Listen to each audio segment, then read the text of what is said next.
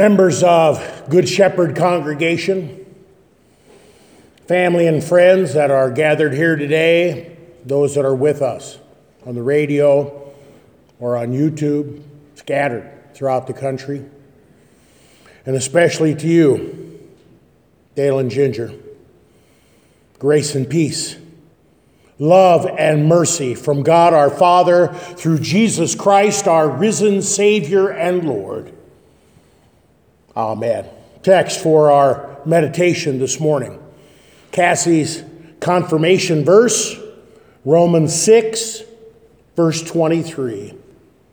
For the wages of sin is death, but the free gift of God is eternal life in Christ Jesus our Lord. Dear brothers and sisters in Christ, the wages of sin is death. The gift of God is life. Death, life. Death, life. It seems backwards. It seems contrary to everything we know about how life works. We live and then we die. We find ourselves in life and death situations. What is God trying to do? Pull the big switcheroo to make us feel good during difficult times? The world looks at what we're doing here today, and they either mock us or they have pity on us.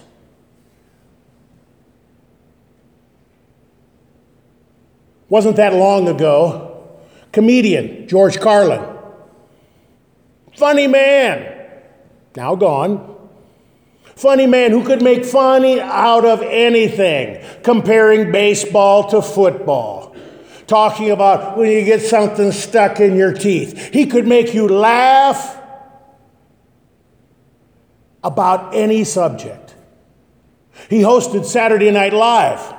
Everybody waited. They wanted to know what clever comedy routine George Carlin would have. And he decided to make fun of, are you ready? God. He began his monologue. I don't know how God got such a good reputation. Everything he makes dies. And the people laughed. But it was a very nervous laughter. My friends, today here we are in God's house. We hurt. We are mourning the loss of a loved one, a daughter, a granddaughter, a friend, someone who, humanly speaking, died too soon. It hurts. We have a lot of questions and not many answers. So which is it? Life and death? Or death and life? My friends, God's word is clear. God's word is clear for you and for all of us today. Our God is not a God of death. You hear that? Our God is not a God of death. He's a God of life.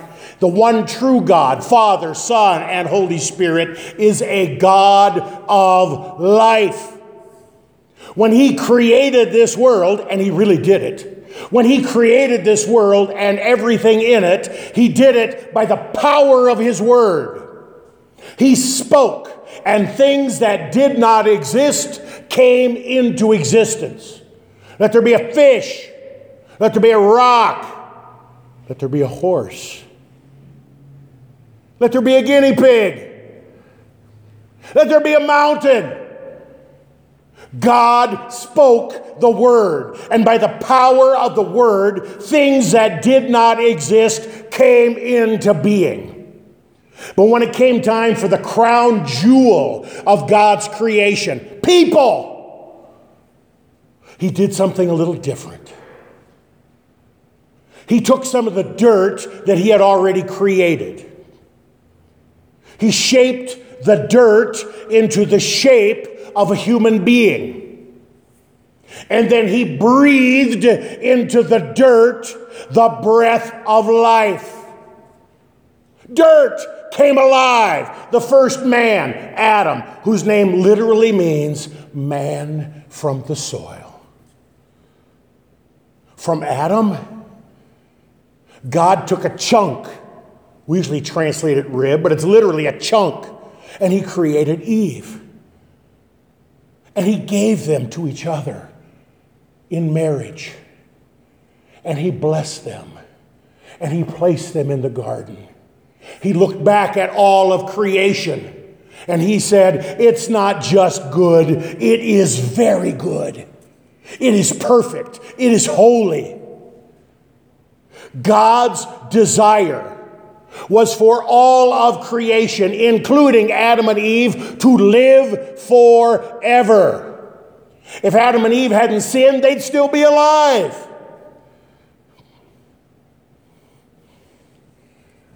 But sadly, Adam and Eve,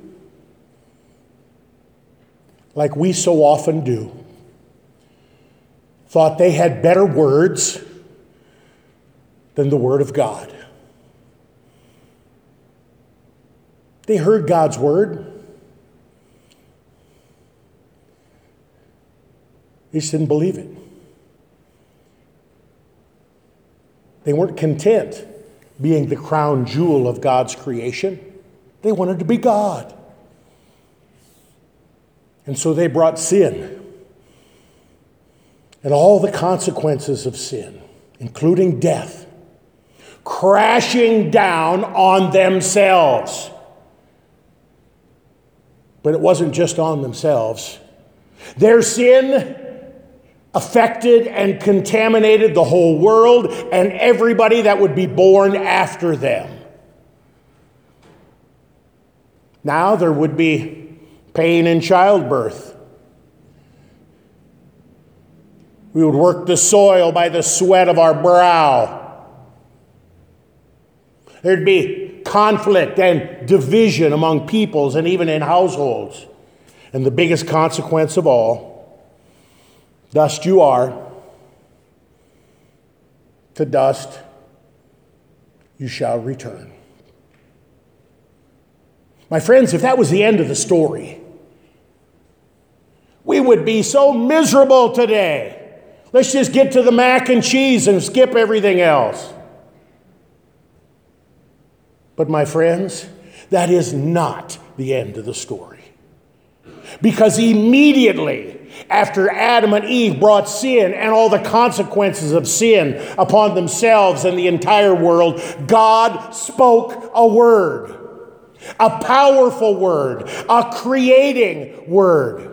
He said, one day, when the time is right, I will send my son. I will send a Savior, born of the woman, born under the law, to redeem the entire world. Adam and Eve heard that word. They believed that word.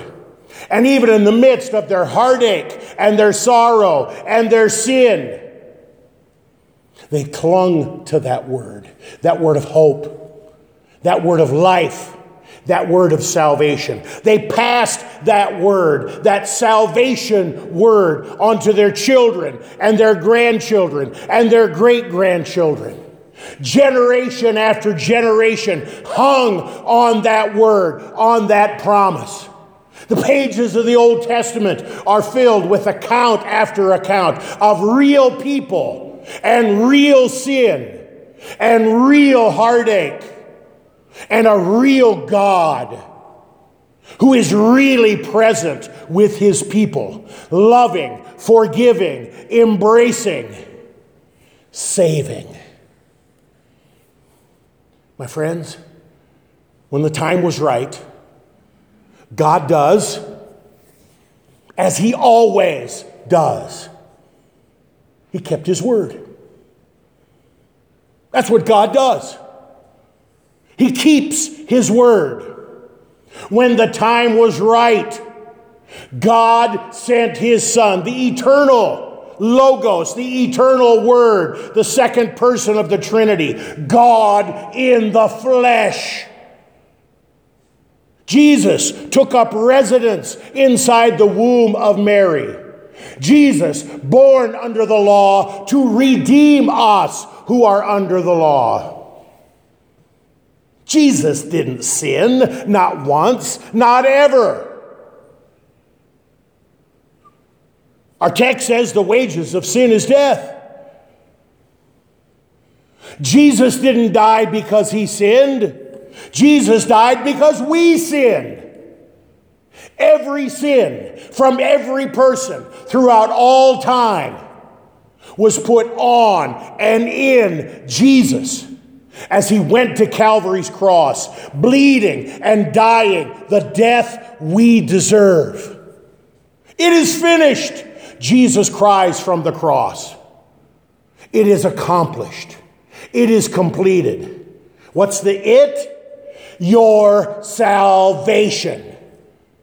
And to prove that Jesus' word is true, the stone-cold body of Jesus was placed in a tomb, and 3 days later, God raised him from the dead, victorious over our greatest enemy, death itself. My friends, that's the good news that we celebrate today. That's the good news that turns our tears of sorrow into tears of joy. That's the good news that gives us hope and comfort and peace and even joy, even when our hearts are breaking.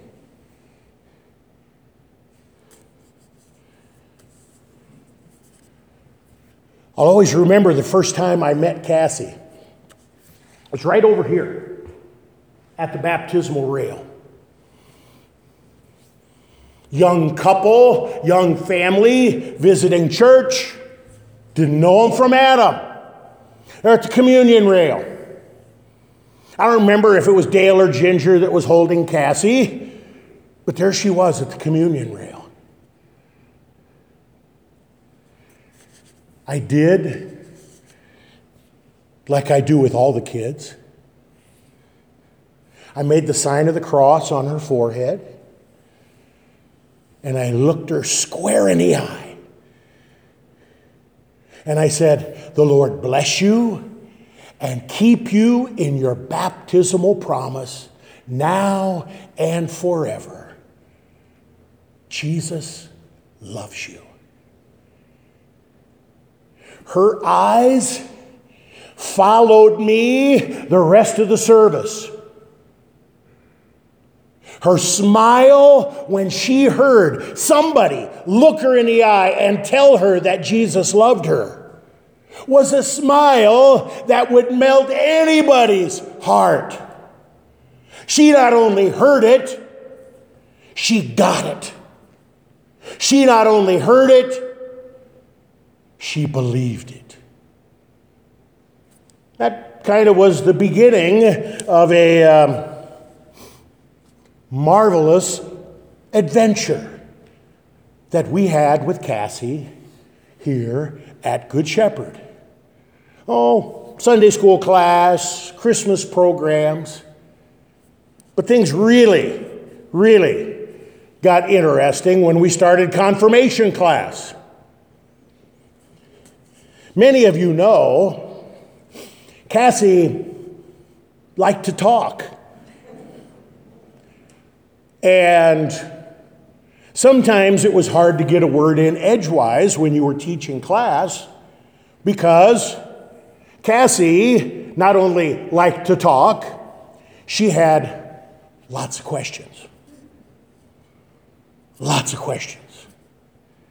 I'm not talking about the kind of questions kids have when they're stalling and trying to get the class over with, like, can God make a rock so big he can't move it? Or, how many angels can dance on the head of a pin? No, none of that silly stuff. These questions were real.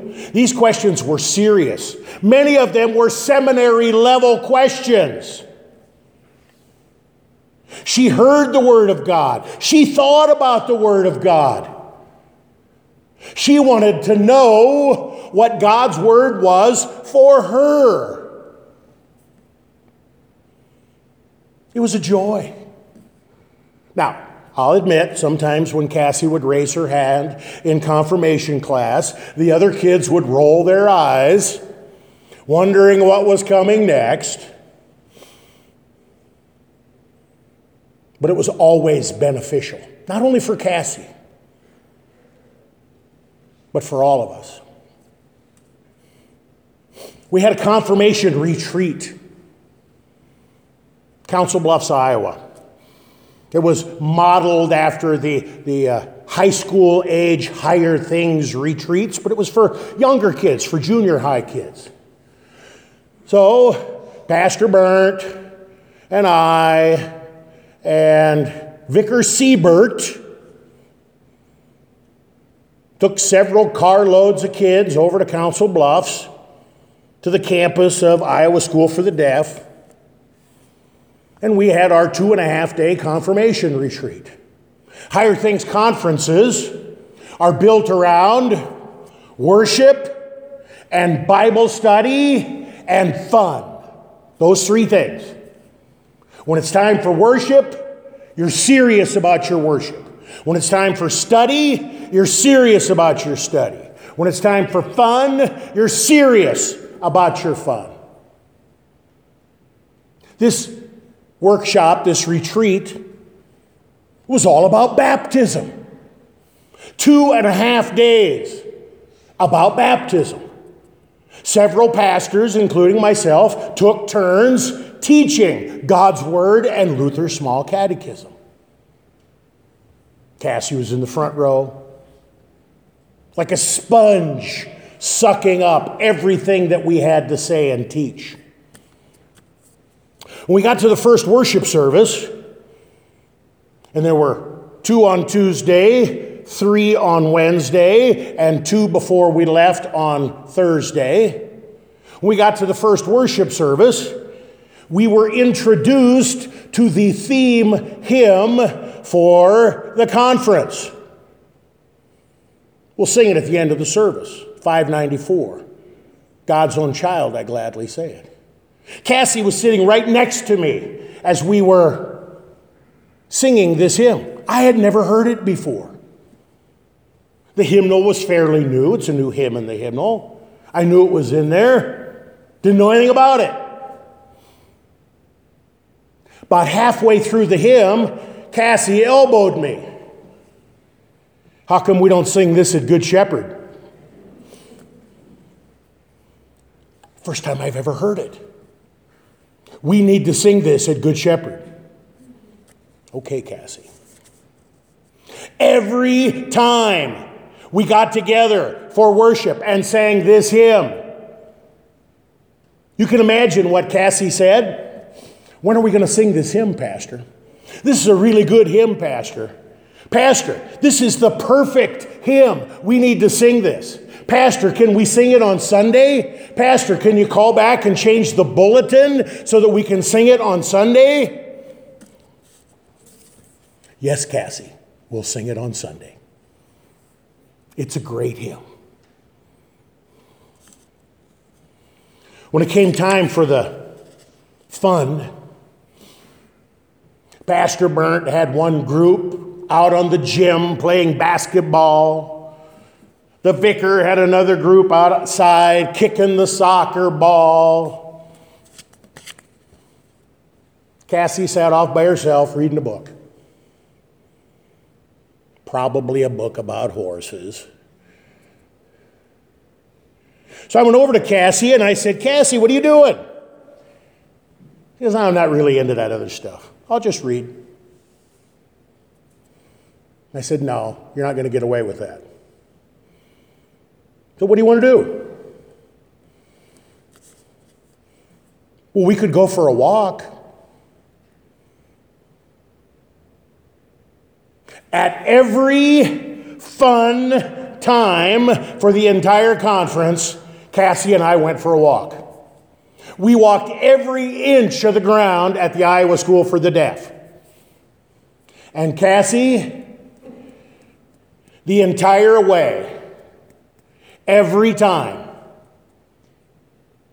question upon question upon question.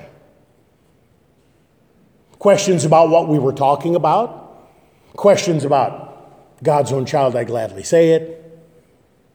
Questions about life. Even questions about death. So you can't talk about baptism without talking about death. What happens in the waters of holy baptism, as we heard earlier in our service from Romans chapter 6, what happens is that we die. We die in the waters of holy baptism. And then God makes us alive. He does this as he delivers Good Friday and Easter, the death and resurrection of Jesus, as he delivers death and life to us at the baptismal font. The Holy Spirit creates faith in us, and we move from a life of death to true life, new life in Christ Jesus. Listen to verse 4 of hymn 594. Death, you cannot end my gladness. I am baptized into Christ. When I die, I leave all sadness to inherit paradise. Though I lie in dust and ashes, faith's assurance brightly flashes. Baptism has the strength divine to make life immortal mine.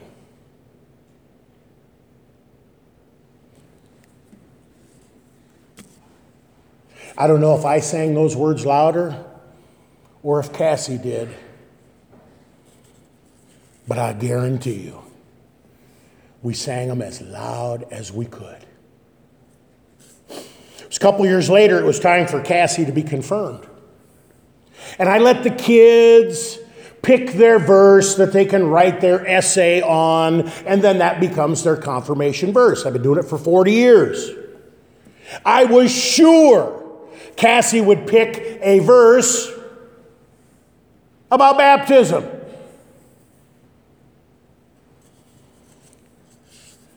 When you have a last name like Borneman, you get to go pretty much first when things are done alphabetically.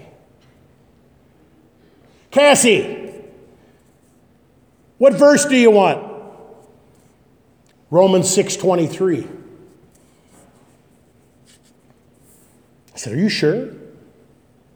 Yeah, I'm sure. You want to think about that? No, I'm sure. You want to go talk to mom and dad about it first? No, I'm sure. Now, it's one of the most beautiful law gospel passages in all of Scripture.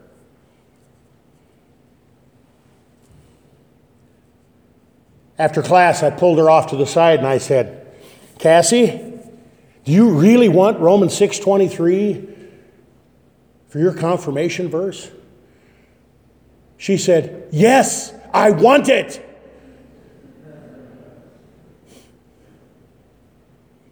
I said, why? She said, Pastor, I could have picked something about baptism. That's earlier in the chapter. But this verse says everything. I'm not afraid to die. I'm not afraid to die. You've been with me at the hospital. You've been at my house. I've been through a lot. Imagine an eighth grade girl telling the pastor, the old pastor, I've been through a lot in my life. She had been. I've been through a lot, Pastor. I'm not afraid to die. Everything I have is a gift. I want Romans 6:23. My friends,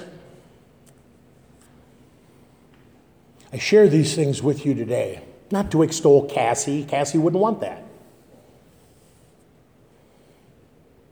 But to give you an example of faith. Faith that clings to the Word of God in season and out of season. Cassie wasn't perfect. She knew that. She knew she was a sinner and that she deserved death, eternal separation from God. But God had loved her in Jesus Christ. Her mom and dad had loved her and brought her to the baptismal font and to God's house. She heard those words. She believed those words. She lived those words. About 4 weeks ago, maybe 6, my wife and I were in Mesa visiting the Bornemans. Amazing family. Certainly the gift of hospitality. And we did there what they do. We went to church. It's part of their being. On Sunday morning, we're in Bible study before church. I just sat back. Oh, if I would say that I wasn't a proud pastor, I'd be lying. Every question that the pastor had, Cassie had her hand up. Everyone. She not only knew the answers, she knew them. I sat by Cassie in church. And I'll be honest with you, I did not think she was paying any attention to the sermon. The wonderful sermon, law and gospel, bloody Jesus on the cross, victorious Jesus out of the tomb, Jesus, forgiveness, life for you. Marvelous Advent sermon. After church, we're walking out. Cassie came over and says, Pastor, I got a couple of questions. Okay. She had questions about several of the detailed things that the pastor had said in the sermon. I didn't even think she was paying attention. Questions about the mystery of Advent. Jesus came 2,000 years ago.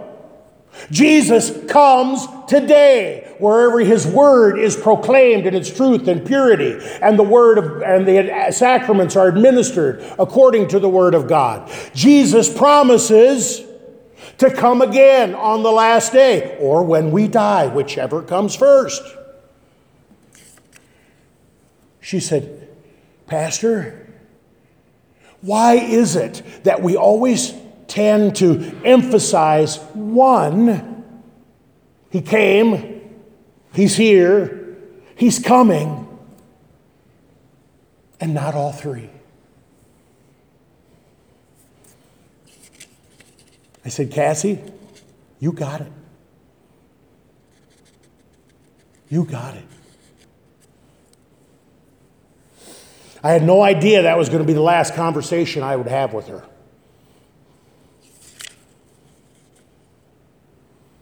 But it was fitting that that conversation revolved around the deep truths of God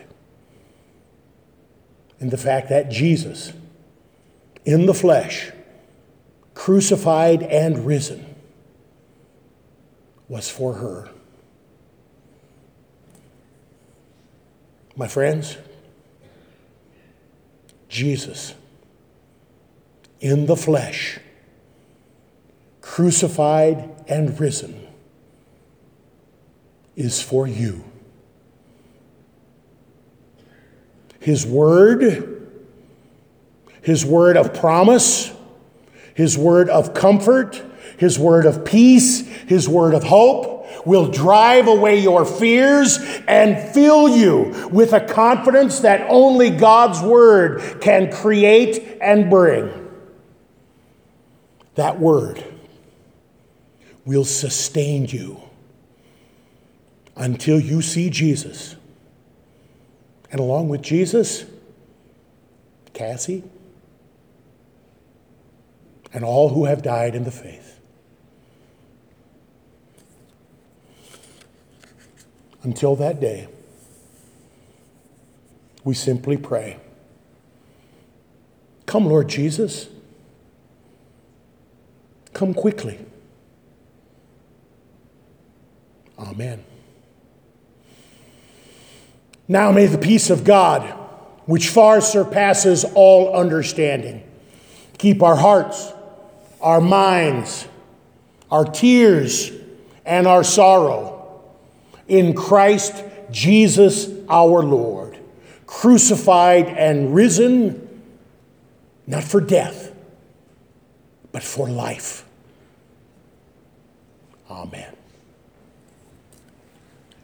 Please stand for the prayers of the church.